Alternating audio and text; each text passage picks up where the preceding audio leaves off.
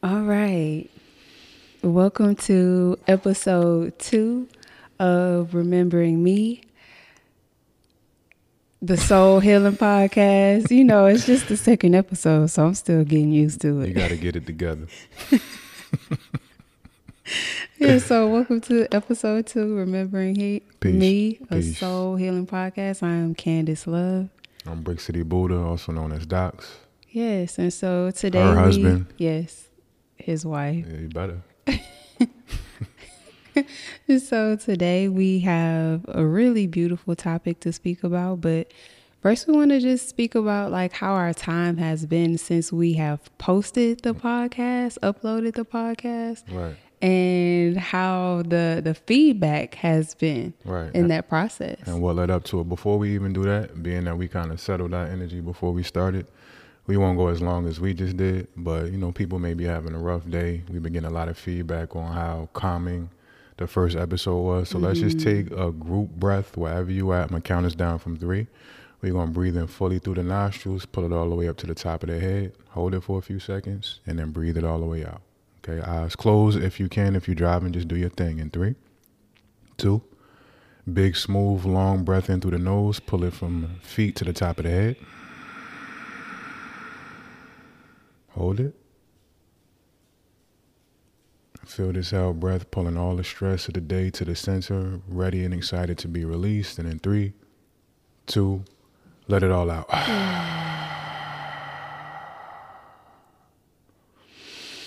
Okay, we ready. All right. Hopefully that helped.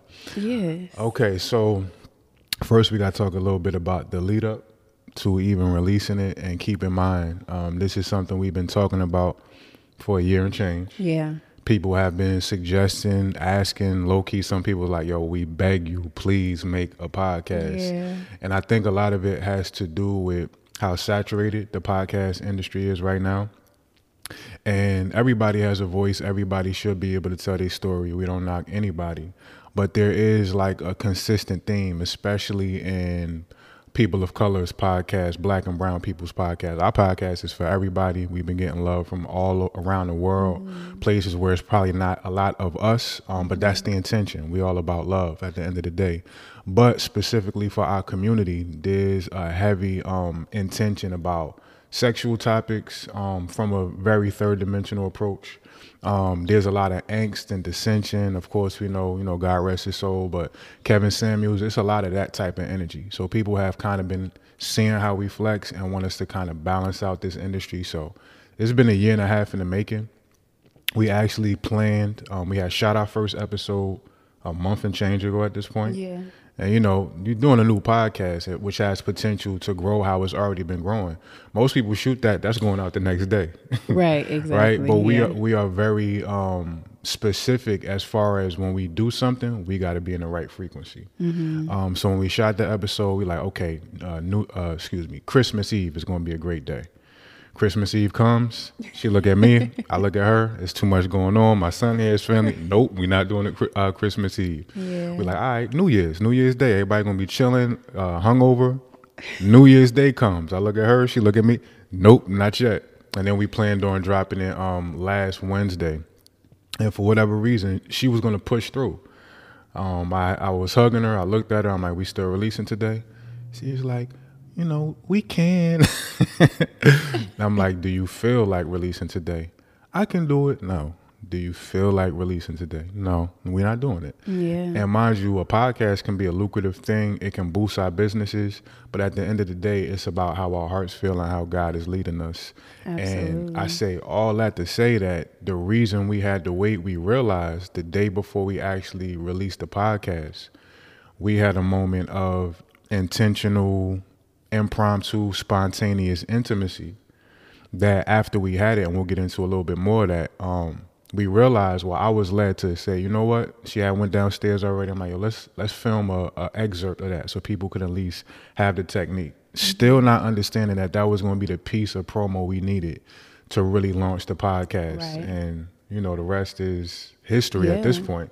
Yeah, for sure. And so, anytime I personally put my energy into something, it doesn't always mean that just because I put my energy into it and I created it right then, that it's meant for me to put it out right then. Even with my skincare line, it took me a year or 2 years to put my skincare line out. But when I do put out my creations, my energy has to be in alignment. And so I know that how I feel is how everything else is going to respond. All of the energy surrounding the project is going to respond.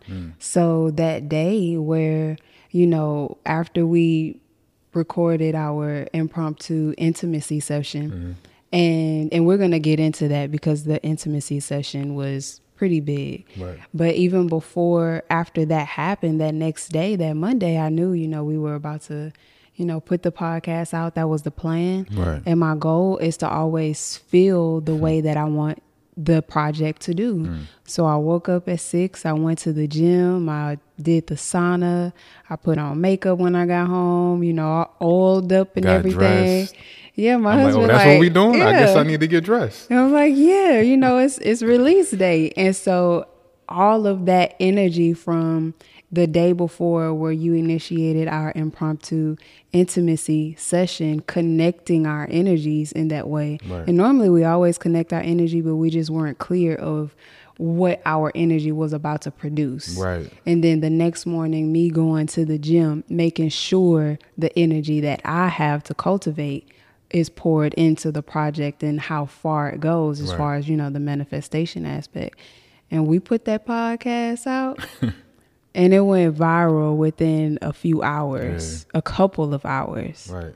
And most people, when they're about to launch anything, they got their marketing schemes. They doing the Facebook boosts and the Instagram boosts. And of course, there's nothing wrong with that. But at this point, we've been so trustworthy, I guess, of how God moves us. Yeah. That a lot of times is based on intuition. Like I said to you the other day, we're not really in business, even though people will look at what we do, our one-on-one services, retreats, events. Technically, this is business. Right. But business, when you break that word apart, is about busyness. And a lot of, a lot of our most lucrative endeavors come from stillness, from slowing down, from not doing too much, from letting go of ambition. We're not doing any of this stuff to become anything. We are already at peace with what we naturally are. And a lot of times those intentions to become a great podcaster, to become a great meditation teacher, or whatever it is you're trying to do, that energy will put so much pressure on you that you end up rushing. And had we not had those 3 or 4 moments where it's like, nah, not yet. We know what this could be, but we're not rushing. This is not about ambition.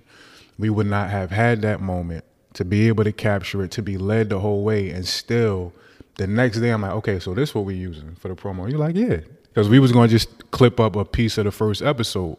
But God had better plans. And like you said, we put it up, and just that image is still echoing into the global community at this point and driving people to the podcast. So I think it's just a beautiful example of, when you really let God lead, when you really let you, and if you don't believe in God, I know we got all different types of people. There's still an inner voice within you. There's still a sixth sense that's leading you to the left or to the right, or repelling you from a person or telling you to go towards them. The more you purify that relationship with that inner voice, you'll always have your quote unquote marketing scheme, and it will come from within you, not what somebody else did. Absolutely. And that requires you to give yourself permission to actually listen and have a relationship with your intuition. And so if you are guided by anxiety may have you post something at a time where your spirit is like, I didn't ask you to move. Right. I didn't tell you to move. Or where God is like, I didn't tell you to do that. And so the consequences will be whatever your project is that you're putting out, it not getting the type of attention that you wanted it to get because you weren't in alignment with the perfect time to post, which is when your spirit, God, and your intuition tell you, okay, now it's time. Right. And that also means that you may have to wait. It may mean that, the time where you like, yeah, I'm gonna mess them up with this one, We ought to have been there. I'm gonna mess them up with this one. And God, your spirit, your intuition is like, nope. Next year, right?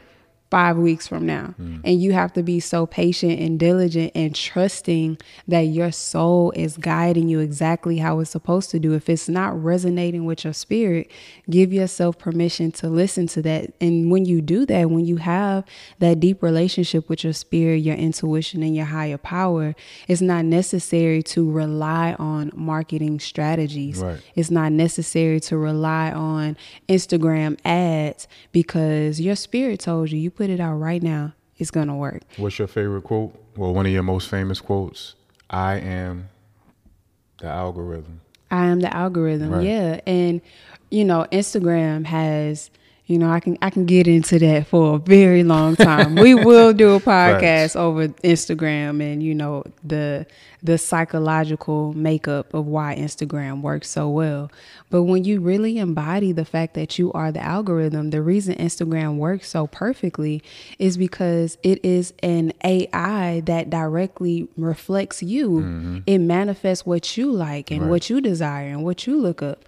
So if you just embody the notion that you are the algorithm, you won't need to rely on the marketing strategies of, is everybody up by 11 a.m.? Should I post it by 1 p.m.? Exactly. You post it when your soul tells you to post. Right. And that is the feedback that is going to be necessary to align with your purpose. Right. And of course, no shade to anybody. Everybody got their own avenue of how to do things. But y'all have never seen us post a TikTok dance. You know what I mean? y'all saw I think we've at this point had 2 viral videos of our own intimacy, but again, those were real, natural, spontaneous moments. So all the things that the algorithm says you need to do as a couple to blow up, we haven't done none of that. Sometimes it's days or weeks at a time where we don't feel compelled to even engage in social media. The algorithms tell you got to post 3-4 times a day to keep your audience. And we do things our own way. We go at our own pace, and it continues to work in the way it's supposed to work for us. Right. The last thing I say about this before we segue into our topic for today, and this is something that you helped me with a lot. A lot of my new audience doesn't realize I'm also an artist. We both artists, right? At some point, we're going to make some music for y'all. We promise, right?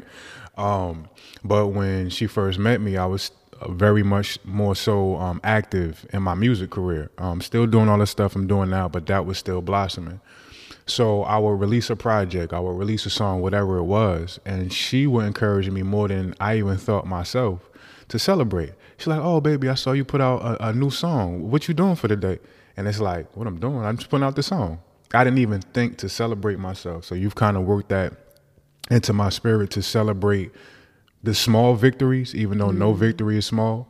But we had already made plans. Once you was like, all right, let's get dressed. That put me in the framework to say, all right, well, we're going to celebrate after that. You're like, yeah, let's do something. Yeah. And then I started doing my due diligence. It's MLK Day. It's not much I could find, but we ended up going to the skating rink, something that we love to do. And this is before it went viral. So we didn't care. And that's the thing, detachment from result. Yes. A lot of people do things with this idea of what it's going to do, the outcome, the desired result. At this point, we have no attachment to result. I've done events with a couple hundreds of people show up. I've done events with nobody show up. I'm not bound to either one because I understand if it's a time where I get 0 people to show up to an event, that's not where my abundance is supposed to come. Right. And I'm still supposed to hold space and still plant that seed that may blossom 3 months down the line. But at this point, we are so disconnected from result that our plan to celebrate wasn't based on we're going to go viral in 5 hours. But that energy also opens you up to the algorithm of the universe. The universe is like, all right, you already in gratitude for just the action of what we compelled you to do.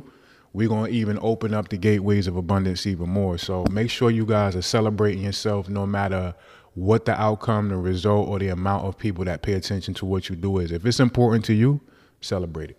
Absolutely. Yep. I love, and the main part to take away from that as well is letting go of the expectation to outcomes, right? Because we just put it out and we went on about our business. Right. We went on to enjoy our day. Right. And when you have the freedom to let go of expectations to outcomes, let go of control, which is what that really means. When you have the capacity to do that, you can explore the adventure of your creation and allow it to have its freedom to do what it's supposed to do. Absolutely. So I think that's a good segue at this point to go into our topic. So, of course, we post a lot about our relationship. And we have been able to say for 2 years now and change, we never had an argument. We had our first argument, y'all. She couldn't wait to say that. We had our first argument. And low key, I was like, dang, we official now. Yeah. And we've had disagreements. We've had discrepancies. And still, even this argument, Right. mind you, my son was downstairs asleep. So it wasn't to the point where my son waking up and the animals is going crazy. It was still a deep level of respect. But this is probably the most that we have delved into, I guess, our shadow selves in the midst of the relationship. Absolutely. So we wanted to kind of talk about that and what we learned from that. Of course, we've talked about the moments in the past where we have had discrepancies. We keep in mind not to raise our voice and things of this nature. We still wasn't yelling, but voices did get raised. I was saying certain things and behaving in certain ways she ain't never seen. That low-key kind of turned her on. We'll get to that in a second, but we do want to be as transparent, use our superpower as much as we can. Yeah. We're not here to preach to y'all. We're not here to talk down to y'all or tell y'all what to do.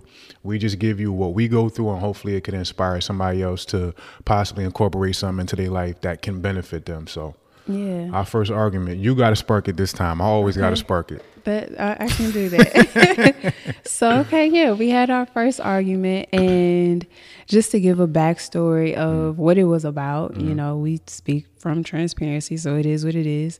My husband's son was in town for the first time.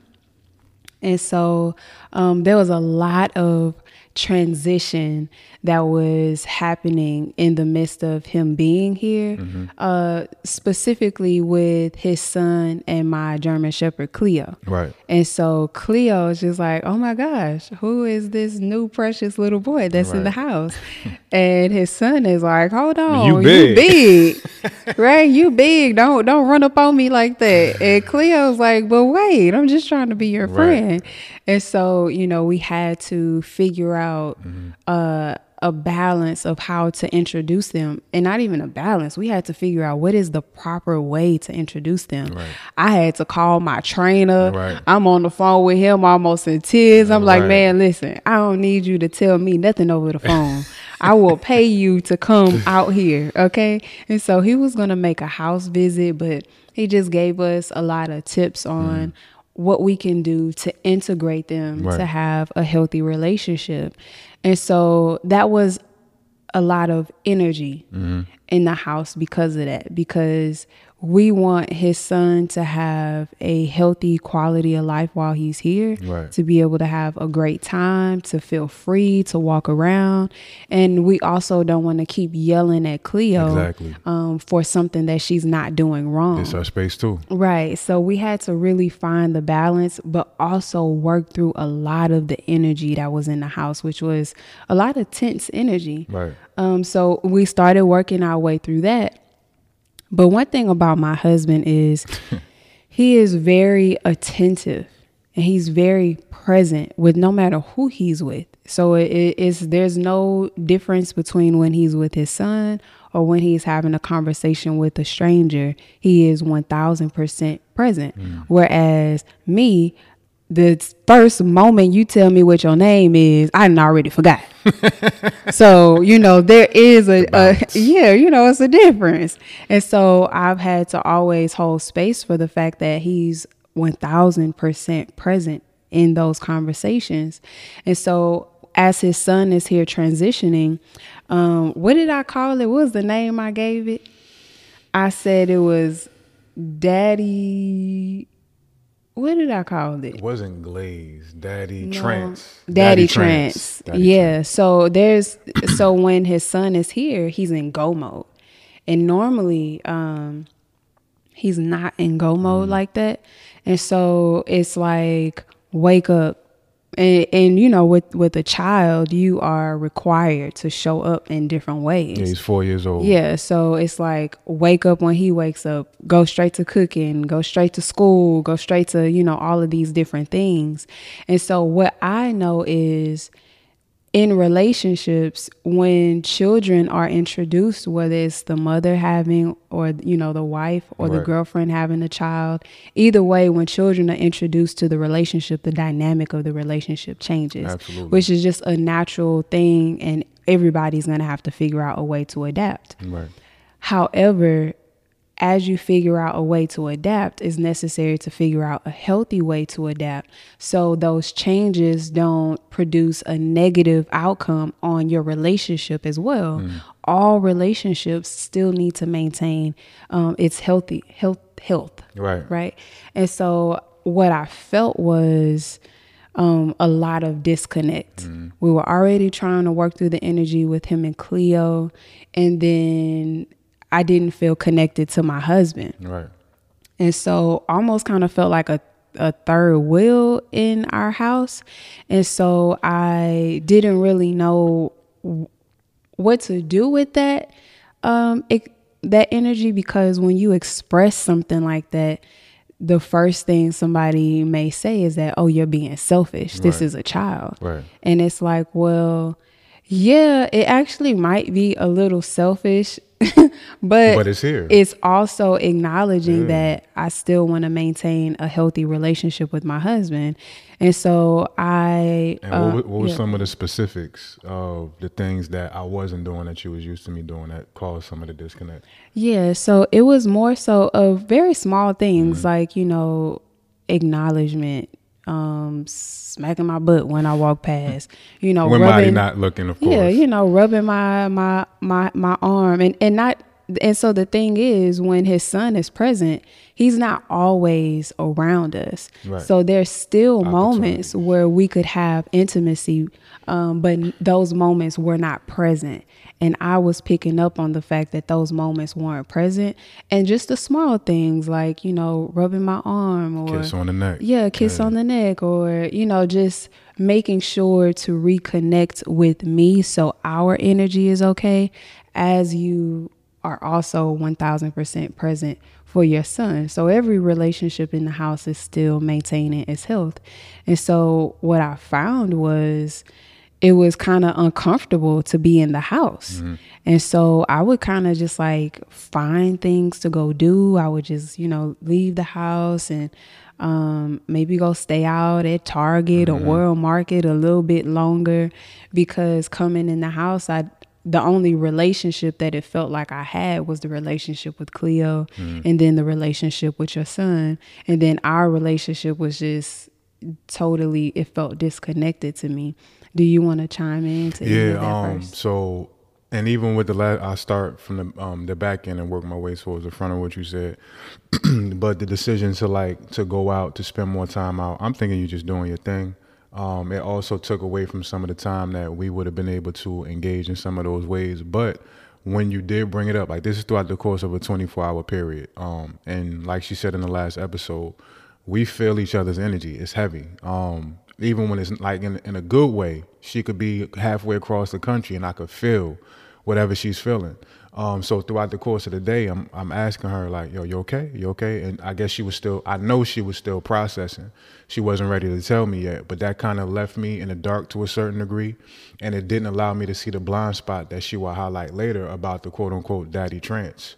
So that coupled with me not knowing, coupled with her going out, it left less and less opportunities for me to recognize possibly for myself before she even had to tell me like, all right, maybe daddy trance wasn't the word I would have used for it, but maybe it would have hit me like, all right, I got to be a little bit more attentive to Candace. And part of it was, this is my first time being away from my son more than a few days, moving out here at this point like 4 months ago.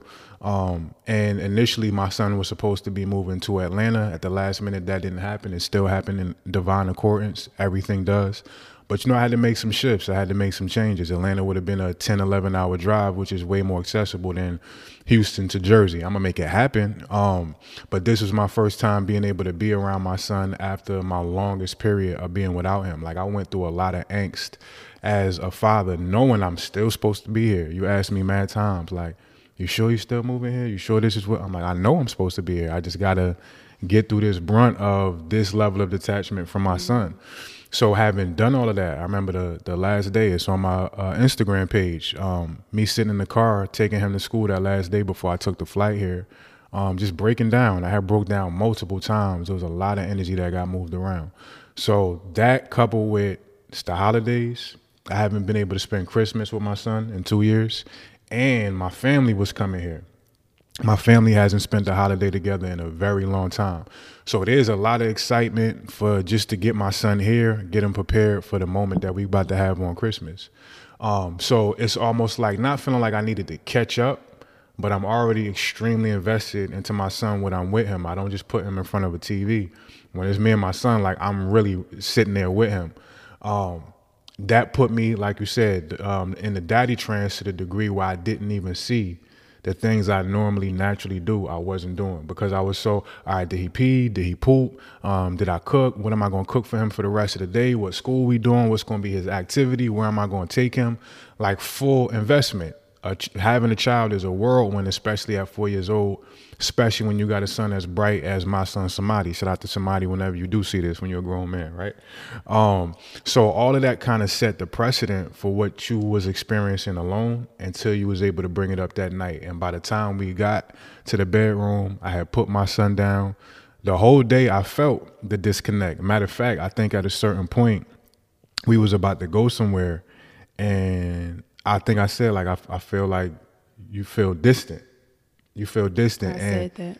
You said that? Yeah, so we were about to go somewhere, and I got in the car, and I was... Yeah, you said, I feel distant. I said, I don't remember the verbiage, but it was to convey that I don't feel like we're connected. Mm-hmm. And so that whole time, one thing about me, if I feel it, I can't hide it. Yeah. If I feel a way towards a person, it's going to show on my face and you going to feel it on my energy. She going to get them big eyes. And it ain't nothing to talk about. It ain't nothing funny. Right. And you can make all the jokes in the world and I'm going to look at you because this is all I got right now. And in the process, I am in internal conflict because I don't want to be selfish. And also, I'm not asking for a lot.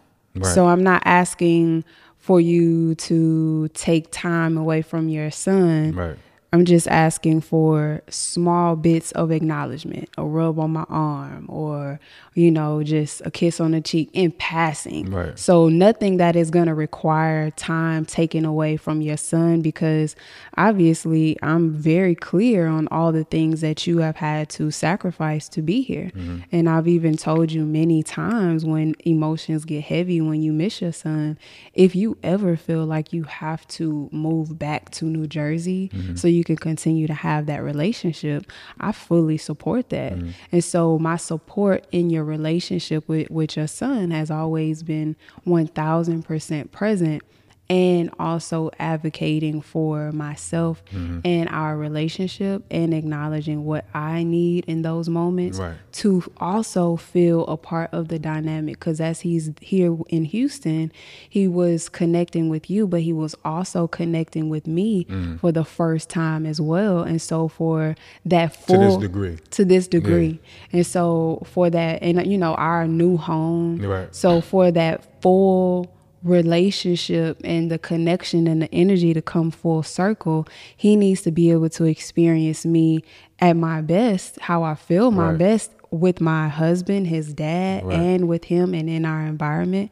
And so if I'm not receiving, what I would normally receive from my husband and it's affecting me, it's also affecting my interaction with him and his interaction with me. And so, it took me a while to be able to express that. And I can't get into the details of the rest of the story because I don't remember all the details. Well, one part though, like when we was in the car about to go somewhere, of course, Madi is with us. And I had already felt like when you said that I feel distant from you, I had already felt like you felt distant from me and I didn't know what was going on yet. So when you said it to me, and I always talk about, I do couples therapy, I always talk about the spark. I give a lot of my clients homework called Spark Plug Repair. It's a meditative process. But just understanding the spark is that, everything is born at a level of energy first. It will transfuse into a thought, into an emotion, into a karma meaning action. But everything at its seed state is pure energy. So the more distant you get from your emotions, from your thoughts, from your mind, to be able to witness yourself, from that place of witness is where you start to make the necessary changes you need to make. But one of the first things you got to be able to do, whether it's pleasure or pain, is to be able to notice and catch the spark. The easiest spark to, I guess, think about is sparks of attraction. If y'all with somebody, if y'all like somebody right now, you think somebody handsome or beautiful, whatever it is, there's an initial moment of maybe you smell something and you look at a person like, oh, they lit, like, you know what I'm saying? But initially, before it gets to the point of I'm attracted to this person, it's just the energy drawing you to them. That works on the other side of the spectrum. So the spark in a lot of disagreements in relationships, if that can be noticed, that will set the groundwork for the conversation. The groundwork was still being naturally set, but being that my son was here, it wasn't as open as it usually would be, where we could just have a conversation when you said that in the car. So when you said that, it's like, well, I've been feeling like you've been distant from me, not knowing what's going on, but we couldn't really get into it because my son was there. And now that spark that I had already felt from her disconnect, the disconnect she felt from me that I wasn't even aware I was doing, now that spark is starting to pulsate. Now it's starting to turn into not necessarily explosive energy, but it got a little more gas on it. It got a little kerosene on it. I'll tell y'all what gave it the gas. We was in the car, because now I remember. I was in the car, and we was going to the Galleria. We couldn't find, dang, that sounded country. We couldn't find no parking. Oh, yeah. So, it's 3 days before Christmas, right? Yeah. We couldn't find parking, and I don't remember like everything, but somehow we got to us talking about the issue and me feeling like not connected to you. And when I said it, you laughed. Mm-hmm. And so right. I'm like, now I know he ain't just laughed when I just told him. And so the reason why that affected me so much, and it felt like I ain't need nobody to laugh at what I was saying in a moment while I was expressing myself, regardless of what the reason and the intention was behind the laugh, even if it was an uncomfortable laugh. Mm-hmm. And so what it did was it shut me down because I was already feeling selfish for feeling this way, and in internal conflict with myself on even if this is something that should be mentioned. How do I mention it? How do I go about bringing it up? How do I go about bringing it up without making you feel like you're doing something wrong? Because you're not doing anything wrong. It's just something that is affecting me. And at this point, a few days had gone by, and that is the thing with the spark. You can notice the spark and you can speak about the spark. But what happens when you acknowledge the spark prematurely is you don't have all of the information to give that person. And so in the car, when I initially said how I felt, I was still in the process of processing emotion. So what I had was what I gave you, which was I feel disconnected, and I feel that you are not connecting to me. And so that was, where the laugh came from, but I was still processing. So I didn't have all of the bandwidth to explain myself in the way that I'm normally capable of explaining myself, and also feeling the guilt of like, this is so selfish right now. You had already felt that? Yeah, because, and so you are very clear. I do my own emotional processing before I bring it to anybody. I have a whole world going on in my head that no one's privy to until I give them permission to be privy to that. As we all do. Right. And so when I say something, I have already gone through topic 1 through topic 100. I have already gone through the ins and outs of the conversation, how it makes me feel. Am I right? Am I wrong? Could I approach it differently? Could I approach it better? How can I say this without him putting on armor or feeling offensive? Am I being selfish? There's full self-accountability. And before I mention anything about how I feel, is it even necessary for me to bring up? And so I'm going through all of those, filters before I bring it up, and still not having the capacity to fully process how I felt. And in the moment where I did laugh, and it's crazy because I've been in previous relationships where that was like the knee-jerk response when there was an uncomfortable moment. Not for me, like that was probably the first time I've ever done that in a relationship. But it made me I guess hindsight 2020, even right now, I have more, I guess, empathy for people who handle uncomfortable moments like that. And it wasn't even that it was uncomfortable, and I expressed to you after you said so. And mind you, we in bumper to bumper traffic in the Galleria. It's 3 days before Christmas. It's rush hour. We already been feeling the sparks and all that. Marty in the back, he want to go home. So it was just a lot going on. But in that moment, being that I couldn't figure out why you felt disconnected from me because I didn't have that information yet, when you said I felt distant and all the moments, I'm like, yo, you okay? You okay? And matter of fact, I don't even think I said this when we get to the context of the actual argument. When you said, you know, I haven't been doing certain things, like the image of me rubbing your shoulders, you was in there on a seat doing something, and Marty was eating his breakfast. I came and rubbed you on the shoulders. Now, granted, it wasn't as much as it normally is, which, of course, when you brought it up, I took accountability for. But this is what was happening in that moment of the laughter, because it was more so surprise. I wasn't laughing at you. I wasn't laughing at the situation. Right. It was like how the shock naturally expressed itself. Like, hold up, what I do? Like, you've been kind of distant from me. But, you know, of course, when you said don't laugh, like it brought back all the times where I got, I'm not going to say laughed at because I don't think that was the intent, but where laughter was how they handled the situation. It brought all that back for me, which gave me more empathy for you, which is why I sat with it for a few minutes while we in the traffic. I'm like, you know what? I'm sorry. I shouldn't have laughed. And then I went on to express myself. But again, Marty is still in the car. Mm-hmm. So, and you still we both needed time to process.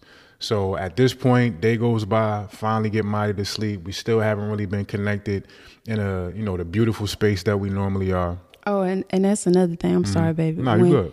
When we're having any type of, you know, just not being on the same page or uncomfortable moment, we are not in a rush to figure it out. Nah. We are not in a rush to get to the solution. Nah. I'm going to say what I got to say. Facts. He's going to say what he has to say. We're going to do our best in that moment.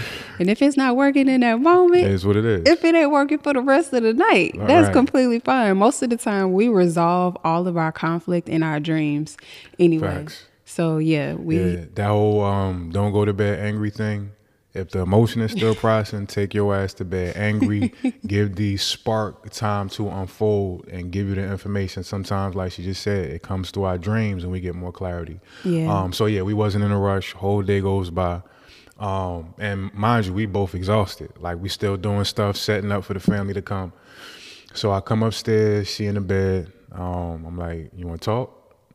Well, it started downstairs. It did? Yeah, we was in the bathroom. The bathroom was like our spot, like our rumble spot. You was in the bathroom doing something? I guess so. Yeah, I think so. Oh, yeah. Yeah, you're right. I came in there, I sat on the tub. I'm like, yo, you want to talk? She was like, yeah. I'm thinking she's going to say, nah, not today. I'm tired. She's like, yeah. Nah, I'll be with it. Right. So as she started to get into it, not like arguing into it, she just started to express herself, vice versa. I was able to acknowledge pretty much all of what she was saying. I was able to see my blind spots that I did not recognize throughout the course of the day. And in that moment when she gave me the foundational information in the car, when I had the response to laugh, it didn't come with the nuances. Nuances and disagreements and relationships are extremely important. It's not about just the base, this is what I saw, this is what happened, this is what I feel. It's about the gray area in between. And when you talk more about the gray area and the nuances, it opens up more awareness of the person you're dealing with, of what they was feeling, of what they were seeing. So a lot of couples are so baseline on 1 + 1 = 2. We have a very masculine approach to disagreement. You got to include the gray area of feminine energy and all that emotion has to tell you. So as we starting to work through this, I'm like, yo, I understand the daddy trance thing. And at a certain point, you even say, you know what, I'm going to choose a different terminology. When you said that, I didn't even recognize that the terminology was amping up my spark. Because even though it wasn't necessarily accusatory, that combination of words felt like I was doing something wrong. I was unconscious until we got upstairs and we was in the midst of the argument. But initially I'm accounting for, yes, I've been in the daddy trance. I haven't been kissing you on the neck. It's still things going through my head of me making those attempts, but of course it wasn't as balanced as it usually is. My main thing, and this is what took it to the argument. Now, all of that, we were fine with all of that. Yep. Like, that's just acknowledgement, accountability, and moving forward. So this is what took the cake. Right. And keep in mind, when we say we're fine, we still are in the human experience. We still flesh and blood. Like some of y'all may look at us like we don't have these same emotions fly through us. So in being fine, spark is still pulsing in my chest, pulsing in your chest and your belly, lungs, all that energy is still moving. But we have mastered enough of our energy as individuals, but especially in a relationship, even when that spark is trying to explode, we know what to do to keep our voice level, Absolutely. to stay focused on the resolution as opposed to I'm upset or I'm frustrated or whatever it is. So that energy is still there, right? The thing that took it over the top was, okay, I can acknowledge and take accountability for all this. I'm bugging pretty much, right, man? You know, there's a lot of times in your relationship where you got to just admit I'm bugging. The thing I had asked for was, and part of my masculine energy, masculine is linear. It's bottom line based. I'm very balanced with both. But a lot of times masculine energy is the part of the human experience that causes you to look forward, that causes you to detect what could possibly become a problem in the future. So me thinking I'm going above and beyond the Call of Duty, I'm like, all right, I see your hand, I see your poker face, right? And I'm with that, and I'm gonna raise you. Okay, I'm still with Marty. There's still a lot going on. If one of these daddy trance moments happens to happen again, can you just like let me know that I'm in that trance again? And this is where all hell broke loose, and I'll let you take it from there. And so this is what. So this is the thing. In all of my relationships, one, I've never had the freedom to speak up for myself. Right. So this is the first relationship where I'm exercising and openly, like he invites me to exercise using my words, speaking up for myself, acknowledging whatever I feel, regardless of what type of energy that puts us both in. Right. And so it takes a lot of energy to already go through this battlefield of should I say it? Should I not say it? Am I going to cause issues? Am I going to be just starting drama? Am I the issue? It takes so much energy to go in that cycle by yourself. And then to say, no, if I feel it, my husband loves me, I deserve to be able to speak how I feel, especially if it's valid. Right. I've done enough work on myself to acknowledge where I'm just poking the bear and when it's necessary for me to speak my truth. And so acknowledging I've never had the capacity to speak for myself. And then I've never been in a relationship with someone who actually took initiative to be the man that I needed, wanted, and desired in a relationship. And so me asking of this was more so asking for him to take the initiative to continue to show up in the ways that he normally shows up. Even granted, it's going to be different. I'm not asking for a lot. Just rub my elbow when you walk past me, or just, tap me on the butt a little bit when you walk past me. It's nothing. Mm-hmm. And so what I'm really asking for is the initiative of my husband to acknowledge me. That's really it. And so when he hit me with the, if it should happen again. If it should happen again, make sure you bring it to my attention. And I was like, this is me bringing it to your attention. That's it. That's it. This is me bringing it to your attention. And so what I felt in that moment was I'm asking for you to initiate. And I don't want to always have to initiate. Oh, can you rub my arm? Oh, you forgot about me. Oh, can you just acknowledge me? Oh, I acknowledge I'm present. I didn't want to have to do that. And a lot of times what happens in relationships is as women, we end up taking the initiative to do everything. And we don't even give our men the opportunity to take the initiative. And we also see places and areas where they don't take the initiative and we just do it ourselves. And typically we also end up treating them in ways that we wish that they treat us. And we end up overly loving on them, overly taking initiative. And then before you know it, you're the one that's giving all the love, all the affection, and you're also creating resentment in the process because you're not giving what you put out. And there are men that are in that position as well. And to pull us up to speed. More of the stories coming back because this happened like I guess 3 weeks ago at this point. What really was the initial spark, and not even of emotion, just of this coming through the pipeline to give us more awareness of ourselves. But it was the day before I started to feel the disconnect. And you remember what you said to me? Mm-mm. You said, and we chilling, we in a good energy. Like, when the last time you gave me a kiss? And so that was my thought process of, we actually haven't been connected. And Right. so it came out in, when was the last time you gave me a kiss? But it also was almost like unconsciously trying to let you know, Right. you haven't kissed me in a while. And so even me trying to initiate Right. affection in that moment, I was like, when was the last time you gave me a kiss? And you later was like, babe, just next time ask for a kiss. Right. And even in that moment when you said it, it was like yesterday. We were just kissing yesterday, but it felt like fewer and further between because of the other energies that we talking about and the lack of presence that you're used to with me being here. So when you first said it, was like a smile on your face. We both smiled like yesterday. And then of course I came and gave you a kiss in that moment.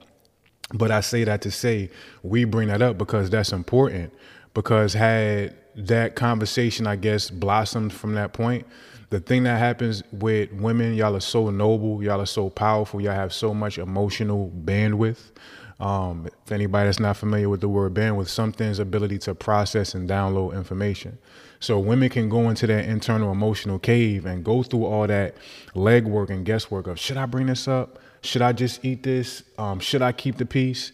That by the time it does start to come to the man's awareness, y'all are already down the track about 400 meters. And then we gotta like kind of hurry up and catch up because we just getting this information.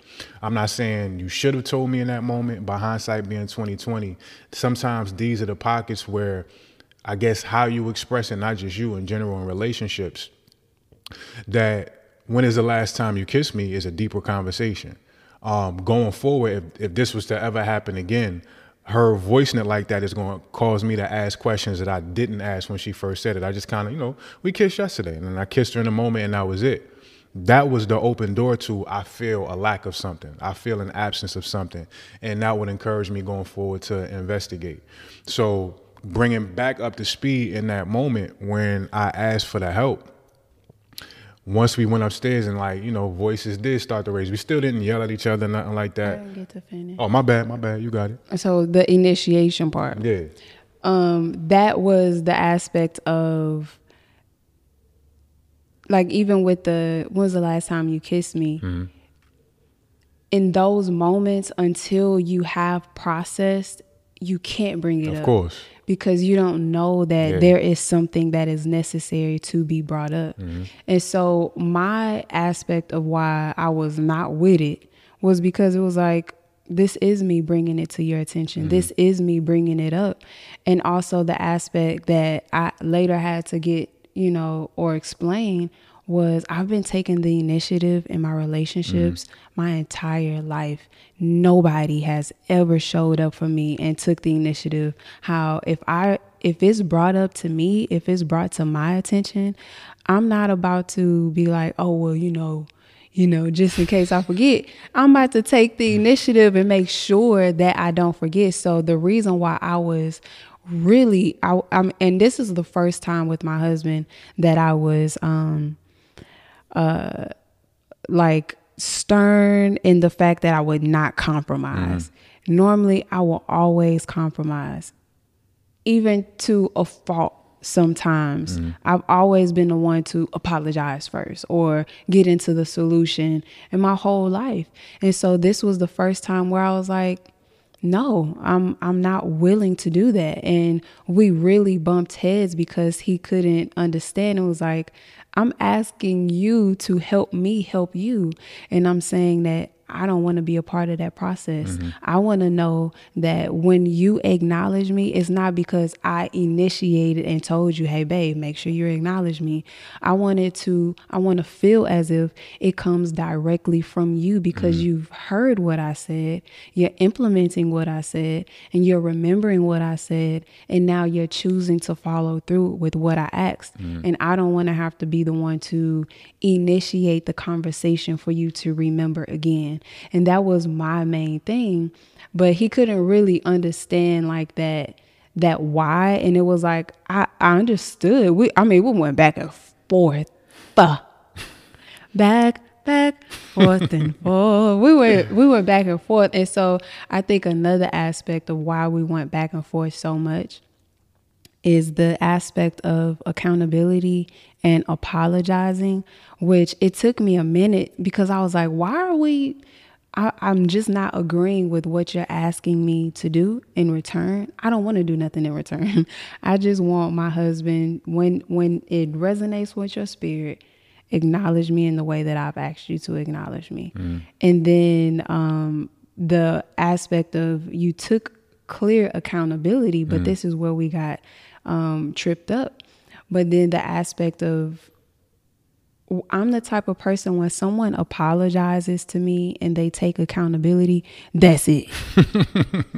And so I think that's necessary. It's almost like a love language, like apologizing for me, apologizing the right way is a love language to me. Now, if you apologize to me and now you start telling me how it affected you, how your feelings were hurt, and we going down a rabbit hole of how you feel in this moment, it's not really about you. And so we have a healthy relationship to where it's like we can always have, you know, the opportunity to express how you feel and then also express how I feel. But it changes the course for me when I just need that acknowledgement that you heard what I said, that you are apologetic for whatever it is, and that accountability is present and that it's acknowledged long enough to where I can feel it. Right. And when we start going into how it makes you feel, how it affects you, and then asking, well, if I forget, can you give me, you know, a heads up, you in a daddy trance again? That takes me out of what I need to feel with the apology. It's like when someone apologizes to you, just because they apologize doesn't mean that you've accepted that energy yet. And sometimes when people apologize to you, you need time to sit in that apology. You need time to allow that apology to mend your heart, to medicate your heart. And that may take a few minutes. It may take an hour.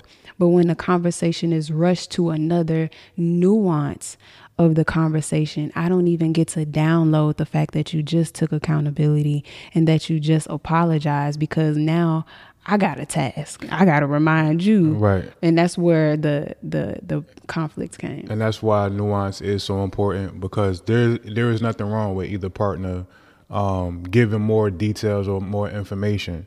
But you make a valid point. You never actually said that. I'm just learning that about you and about relationships right now in that moment. For sure. Giving the apology room to breathe.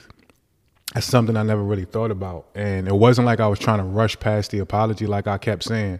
And once we got to the point, trying to get into the solution. Yeah, I was trying to get into, like I kept saying, the highest level of what you're asking for. And the only reason I was even bringing up times I may forget, because I do a great job being an initiator. A lot of the times it's stuff you don't even realize you want in yourself yet that I'm feeling in my spirit to already do. Like this. Exactly, right? We'll get into that in another conversation, because that's a whole podcast in itself, right?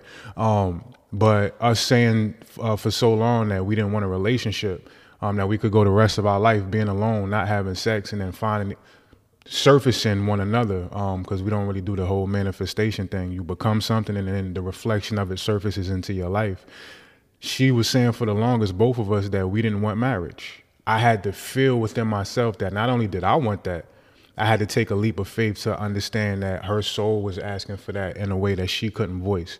So I've been very initiative, but in that moment, it was about the different dynamic of the first time living in Houston, my son being here for an extended period of time.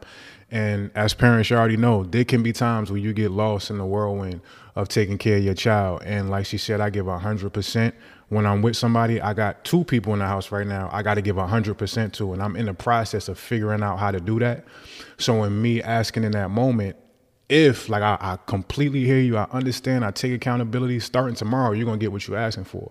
But if you may catch me in a daddy trance, maybe a week from now for 5 minutes, and you feel like I want some of that love too, let me know. In that moment, that's pretty much what I was feeling a way about. And that's what we kind of kept bumping heads, because she like, no, I'm not doing that. I want you to just get it. And at a certain point, I think I even asked, can you understand that I'm learning as I go how to share 100% 2 different ways, how much it takes to take care of Madi, which of course you acknowledge. And you was like, yeah, I can understand that. I always understand. Right. So it was like in that moment, you understand that, but then you were unwilling to give me the leeway, I guess, of if he does get caught in a moment where Madi kind of consumes him, I still don't want to let you know in that moment. You just got to get it. And it wasn't like a you just gotta get it. It was, even if you don't get it, and that was my thing. Even if you don't get it the next few times, but when you do get it, it's gonna land to me, and it's gonna feel to me, oh, he heard me, as opposed to me having to remind you. The feeling is just different, and that's why I even said, I think many women may acknowledge how it's like when somebody is like, wants to pursue you and take you on a date. And it's like, where you want to go? And women are like, I don't want to choose where I want to go. I want you to take the initiative and set the date up, plan it, and just tell me to show up. And so it may not be like that all the time, but when it finally is like that, it's like, oh, okay, like, you're showing up. So it wasn't that I was holding you to the fire to get it right every single time. I just wanted to bring it to your attention. And when you had the capacity to do that, it was going to land in my heart way more than having to take the initiative to remind you. Which is completely noble, understandable, not right or wrong. Like, I completely recognize that in that moment, of course, hindsight being 2020. And this is why these conversations, arguments, disagreements, they get so confusing, because it's like it's no right or wrong when you really starting to get to the core. Because I completely understood that. Word, I love you so much. I don't want 1 or 2 or 3 times of me not being able to recognize that because I'm consuming Madi. I don't want you to feel left out for 1 second. So to help me accommodate that and to go to the highest level of what you're asking me for, should 1 second of you feeling how you felt this past day or so happen, just let me know. She's like, no. and neither of us was wrong in what we was requesting in that moment. And by this point, he hyped. She ain't never seen that side of me. I'm naked. At this point, I'm like smiling because he's standing up. What it says, like, how don't you get that? And I'm like, you playing games. I'm not doing this with you. You playing games. Like, she ain't never heard me talk like that. I'm still not yelling, but I'm definitely hyped. He got up out that bed because at first, he was laying down. We also have this method of, if the conversation could possibly get too uncomfortable, instead of using our words, we'll write it. Stuff down. Yeah, we'll write it on our phones in the notes. And so we started off writing it in the notes, and I'm reading this. I'm like, nope, hell no, nope. Okay, I can understand that, but no. And so that went from, I ain't writing this, I'm about to just say how I feel. And so the thing was, at that point, I had already acknowledged neither one of us are wrong. You're asking me for something that I'm not willing to give. And that was hurting my feelings. Yeah, right. And I felt that, but I also felt like in this moment, I don't want to compromise. In this moment, this is what I want, and specifically because I'm not asking for 100%. You are giving your son 100%. I'm not asking for 100%. I'm good with the 1% of the shoulder rub. That's acknowledgement to me. We have many times throughout our day to where we don't even say 10 to 20 words to one another because we're great with silence. But there's a difference with intentional silence and cold disconnect. So that's why just the touch of an arm is just reminding me that we're still connected. Yeah. So I'm like, I'm not really asking for a whole lot at all to where I feel as though I need to send out this reminder. So I was like, no, I'm not willing to do that. He got up out that bed. Mind you, it's cold outside. It's cold, like for real. So he's sitting there, it ain't gonna get that cold. But it was probably like 20, 30. I'm from Newark, so that's nothing for me. So he got up out the bed. He was like, "Nah, I'm done. I ain't about to keep playing with you. I ain't about to play these games with you." And I'm over it at this Right. point. I'm smiling because it's sexy to me. I'm like, I understand what he's saying. He just wants to make sure it doesn't happen do my again. best, yeah. And I'm just saying, I don't want to play a part in that. This is my part in bringing it to your attention. So I'm smiling and I'm like, this is low key kind of sexy. And so I'm not like, I'm never going to agitate my husband and press his buttons. But we were just at a standstill. We kept trying to talk it out. Right. This is why this is not an argument, honestly, in my opinion. Right. Because we kept No trying doubt. to find We didn't give more up. ways to say it in different ways. And one thing about, people in relationships, they feel as though if you don't get what I'm saying, then there's something wrong You're with just you. not capable You of just, getting it. I'm going over your head. And there was never a part in the conversation to where I felt like he didn't understand 1000% of what I was saying. Likewise. And I didn't understand what he was saying. But we were still trying to give different angles, different perspectives, and still trying to work our way through it. He putting on his socks. He putting on his shoes. I ain't about to keep playing with you. You playing games. And I'm sitting there in the bed naked like, because at this point, we're going to get through it. Of course. And tomorrow I'm going to apologize and be like, okay, I was being kind of difficult. Right. I can remind you. I don't want to, but I can remind you. But in the moment, I'm like, no, I don't want to compromise. But think about the fact too, like in that moment as I'm putting my stuff on, and I've heard this from clients, I think you have too, where when a man or a woman has to leave a quote unquote disagreement or argument, some partners feel like, are they coming back? Is this it? Yeah. We knew that as not volatile, but as powerful as this spark may have gotten, it never crossed my mind that this is over or this is going to turn into something. It was none of that. It was just in this moment, you bugging out right now. You're not listening to me. I'm hurting, all this other stuff. And even before I ended up taking a 30-degree walk, in that moment where you saw like that side of me, I guess, you were able to, I guess, find different ways to say some of the same things you were saying that did diffuse me a little bit. Because remember, I had put my stuff on. You're like, where you going? Like, and you started to talk, and I sat on the bed, and we got through a little bit more of the cobwebs, a little bit, but it was still heightened energy in me, so I needed to take that walk. Right. And I'm walking out. My phone is on the bed. Take your phone. Like, no, I ain't taking. Take your phone. It's not safe. Take your phone. All right. Take my phone, and I go take me a walk. And the beautiful thing about being in touch with energy, understanding that everything is just a wave. Yeah. Pleasure or pain, everything is on its own timeline of coming and going. As soon as I hit the briskness of Houston 30 degrees, right, which felt good to me, within minutes of me taking my 30, 40-minute walk and I'm doing my breathing, I was able to literally let go of all the energy I felt in that moment, because now my moment has shifted. Now my moment is the beauty of the night, of the silence of the community. God has shifted to a different form, and I'm immediately able to take off all that armor. Whereas previous versions of myself, that would have stayed with me for days, for weeks, and it would have just kept recycling into my mind. Even if we was quote unquote working through stuff, it would have still, that spark would have still been pulsing. So by the time I got back to the house, my armor is off. I'm still processing the mental aspect of what we have just talked about, but I'm in a space where I'm about to lay in my bed with my wife. I'm not about to go sit on some couch and not sleep away from her.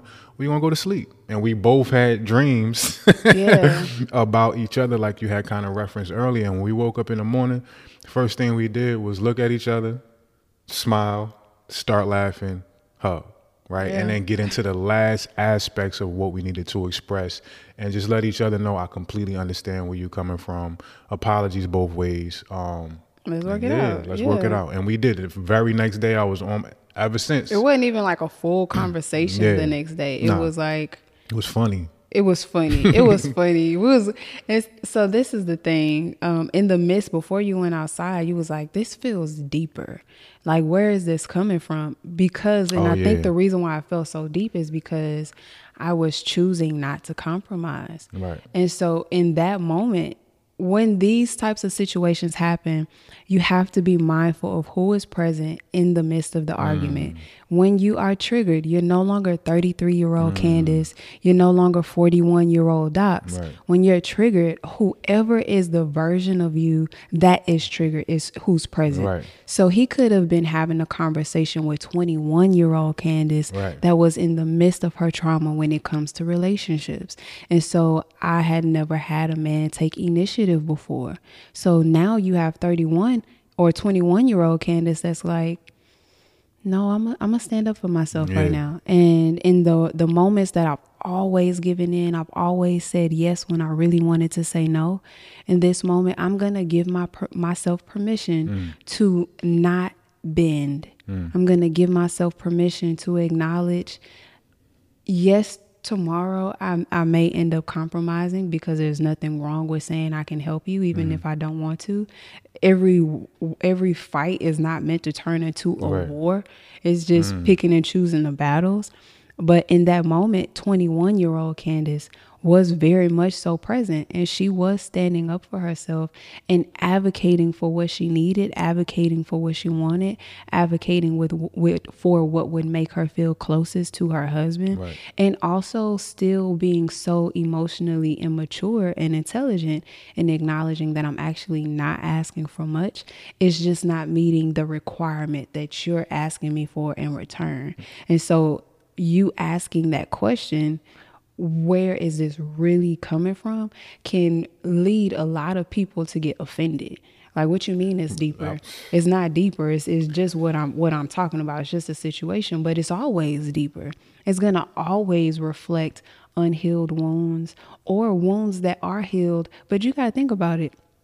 Even when you have surgery and you have a wound that is fully healed, 10 years down the line, it can still ache. It can still itch. There's still remnants of that wound that are still healing in areas that you aren't even conscious of, or just the reminder that something painful happened here, and the weather can change and you'll get an ache in that wound that happened 10 years ago. So in the conversation, when you're triggered, you're always still playing with old wounded versions of yourself. And I was glad you asked me that question so I could give you more clarity on where my behavior was coming from. And I'm going to coin that as I'm not them syndrome. Because, of course, in the moment when you were saying that, that's what's going through my head. Well, I'm not them. Like, this is a different situation. I do initiate. You're not experiencing that with me. And I didn't tell you this till right now when I was taking a walk, even though that was adding fuel to the fire of me being hurt, because now I'm being compared to these dudes that I've been completely different than. As I'm taking a walk, those situations that I'm not privy to, that I wasn't in your bedroom and able to witness those relationships where you were deprived in those ways. Now some of that's going through my head, and it's adding more empathy for the fact that that's what you was experiencing in that moment, that you've had to take the initiative in ways that I'm not them syndrome would make me feel like, well, that's not fair that I got to pick up the brunt of what these brothers did. But that's part of what we sign up for in these relationships. It's not fair to say I'm not them, as long as it's not being thrown at you in a way where it just cancels out all your effort. But when it's brought up as a nuance, it adds information for you to understand why. No, I'm not doing that. I understand you, but no. It added understanding and awareness for me as I was taking the walk. Like, you know what? I do get that. I can understand why you were in that frequency to not be able to bend, because like you said, even if you wasn't conscious in that moment, you standing up for 21-year-old Candace that feels a sensation that felt similar, even though it's completely different dynamics to what she experienced then when she had to fight for herself. So if you guys are ever in that I'm not them syndrome, take a step back, humble yourself, and investigate what's underneath that, the information that's available to you that's going to make you more aware of who the person your partner is in real time, because we shift moment to moment. And every time, last thing I'll say, every time we have a disagreement, every time we had our little faux argument, but still don't really qualify as an argument, every single time we feel closer to each other afterwards. Because we've learned about each other. It's not always going to be lovey-dovey, hugged up learning. Sometimes, a lot of times, it has to go through the mode of dissension for you to get those deep-rooted pieces of information that's stuck in somebody's shadow. Absolutely. And just to touch back on the I'm not them syndrome. Mm-hmm. You like that?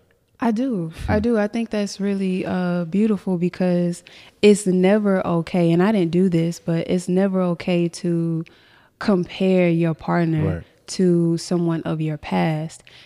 However, it is necessary to acknowledge the nuances of your past and how this situation is reflecting or reminding you of that. So that is not comparison, is giving a deeper insight of why I'm responding in this way.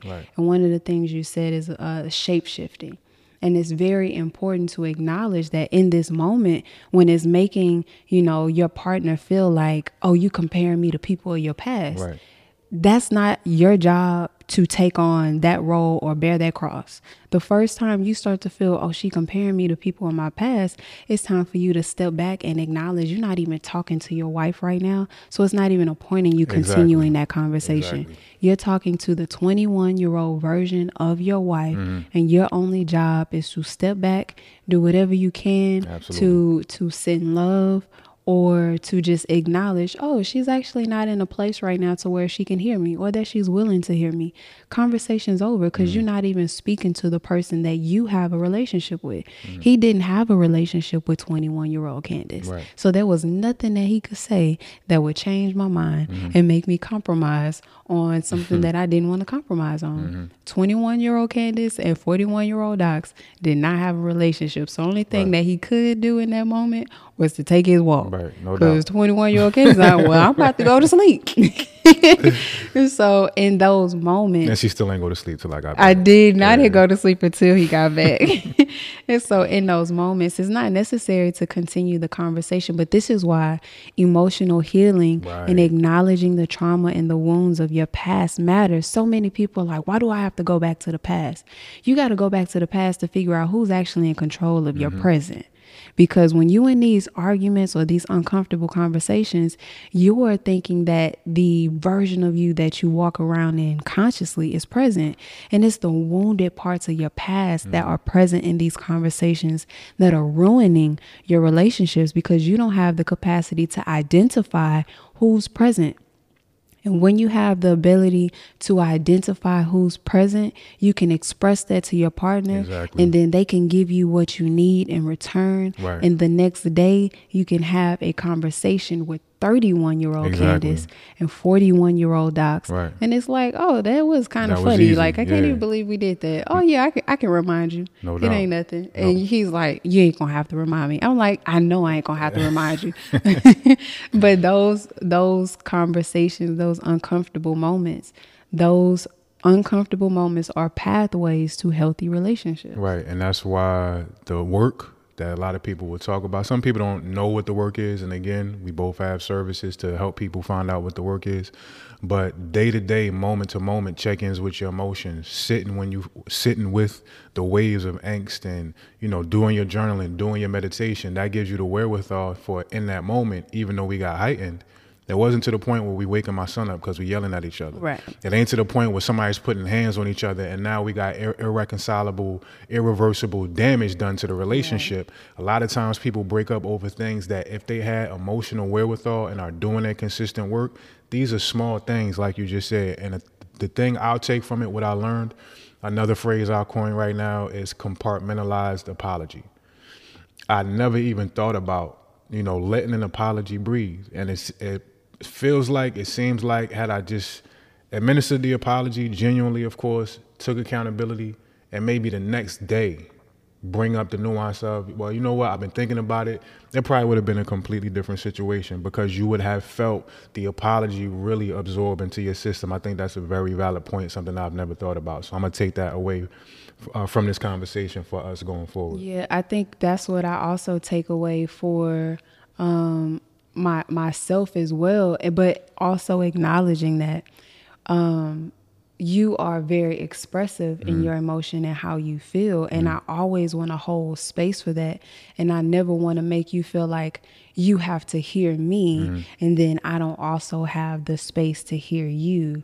And so now that we, can acknowledge that the way that I need to receive apologies is different. Like, Right. I really think that is a love language, knowing Absolutely. how to apologize to your partner Absolutely. in a way that they can receive it. Yep. You may not need it that way. That person may not need it that way. But we have to start having these conversations where we ask our partners, how can what I'm saying better land for you? Absolutely. And so even the next day, because we always end up speaking about things the next day as well, having the space to hear how you feel and your perspective and what led to those things too, or even asking, like, in those moments, like, do you have the capacity? I was just thinking that. Is yeah. it safe? Is Right.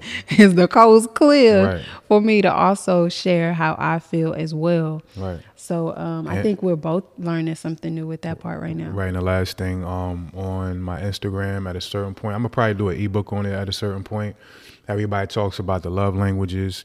I've come up with something called the processing styles, which are at this point, I think I got 7 different styles of how different people approach disagreement.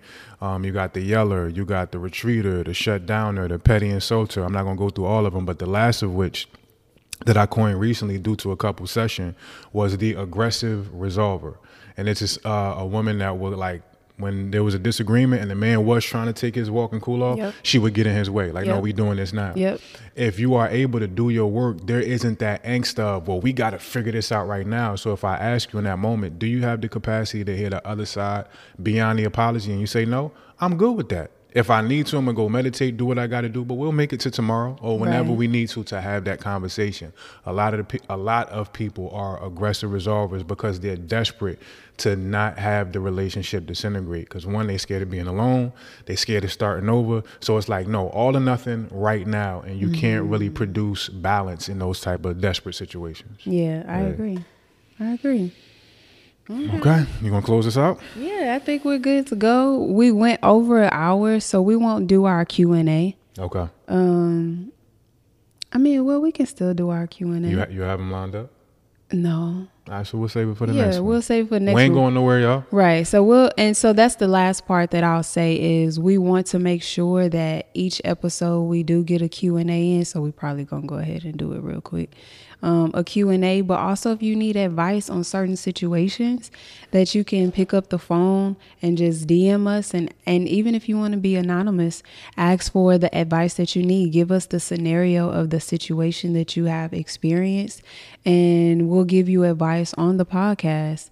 And if you want us to shout you out because you asked a specific question, or if you want to remain anonymous because you're asking for advice on a personal situation, just let us know how you want to handle it and we'll speak about it on the podcast. And while I look for one of the questions, just let them know everything we got going on. And so, oh my gosh, we have so many things going on. The biggest thing that we have going on is our retreat. We have a June retreat, a July retreat, and an October couples only retreat. June and July are to anyone. It could be couples that come in June and July. It could be singles that come in June and July. And these are our emotional healing retreats in Mexico. We still have a few spaces open. So if you are someone who is looking to go deeper in your healing journey, looking to go deeper in your spiritual journey, your emotional healing journey, please sign up for the retreat. You can reserve your space on my website. That's CandiceLove.com. The link is in the bio on both of our Instagrams.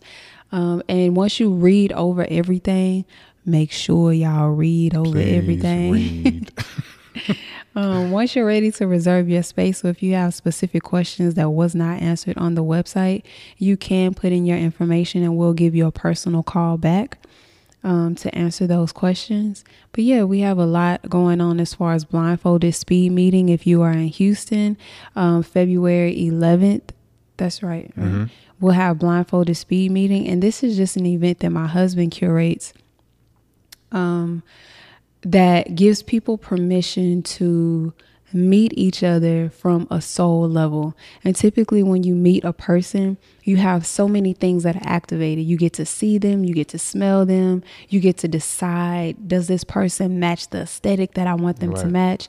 When you're blindfolded and you're meeting someone, all of that's taken away. And now you have to listen and rely on your spirit and your soul telling you if this is someone that is a good match for you. And so this event is so people can connect on a soul level and no longer on the artificial levels and the surface levels that we connect on. All that without a teleprompter. I see you, Pimp.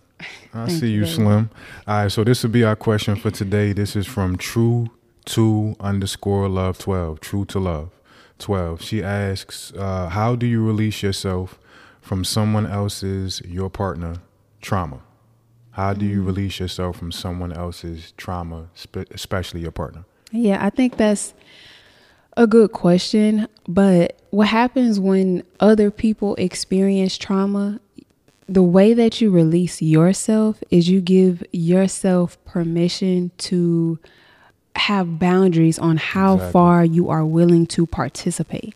You have to know how far you're willing to go and how far you're not willing to go. And then you also have to give yourself permission to express those boundaries and let your partner know that I want to be there for you. I want to hold space for you.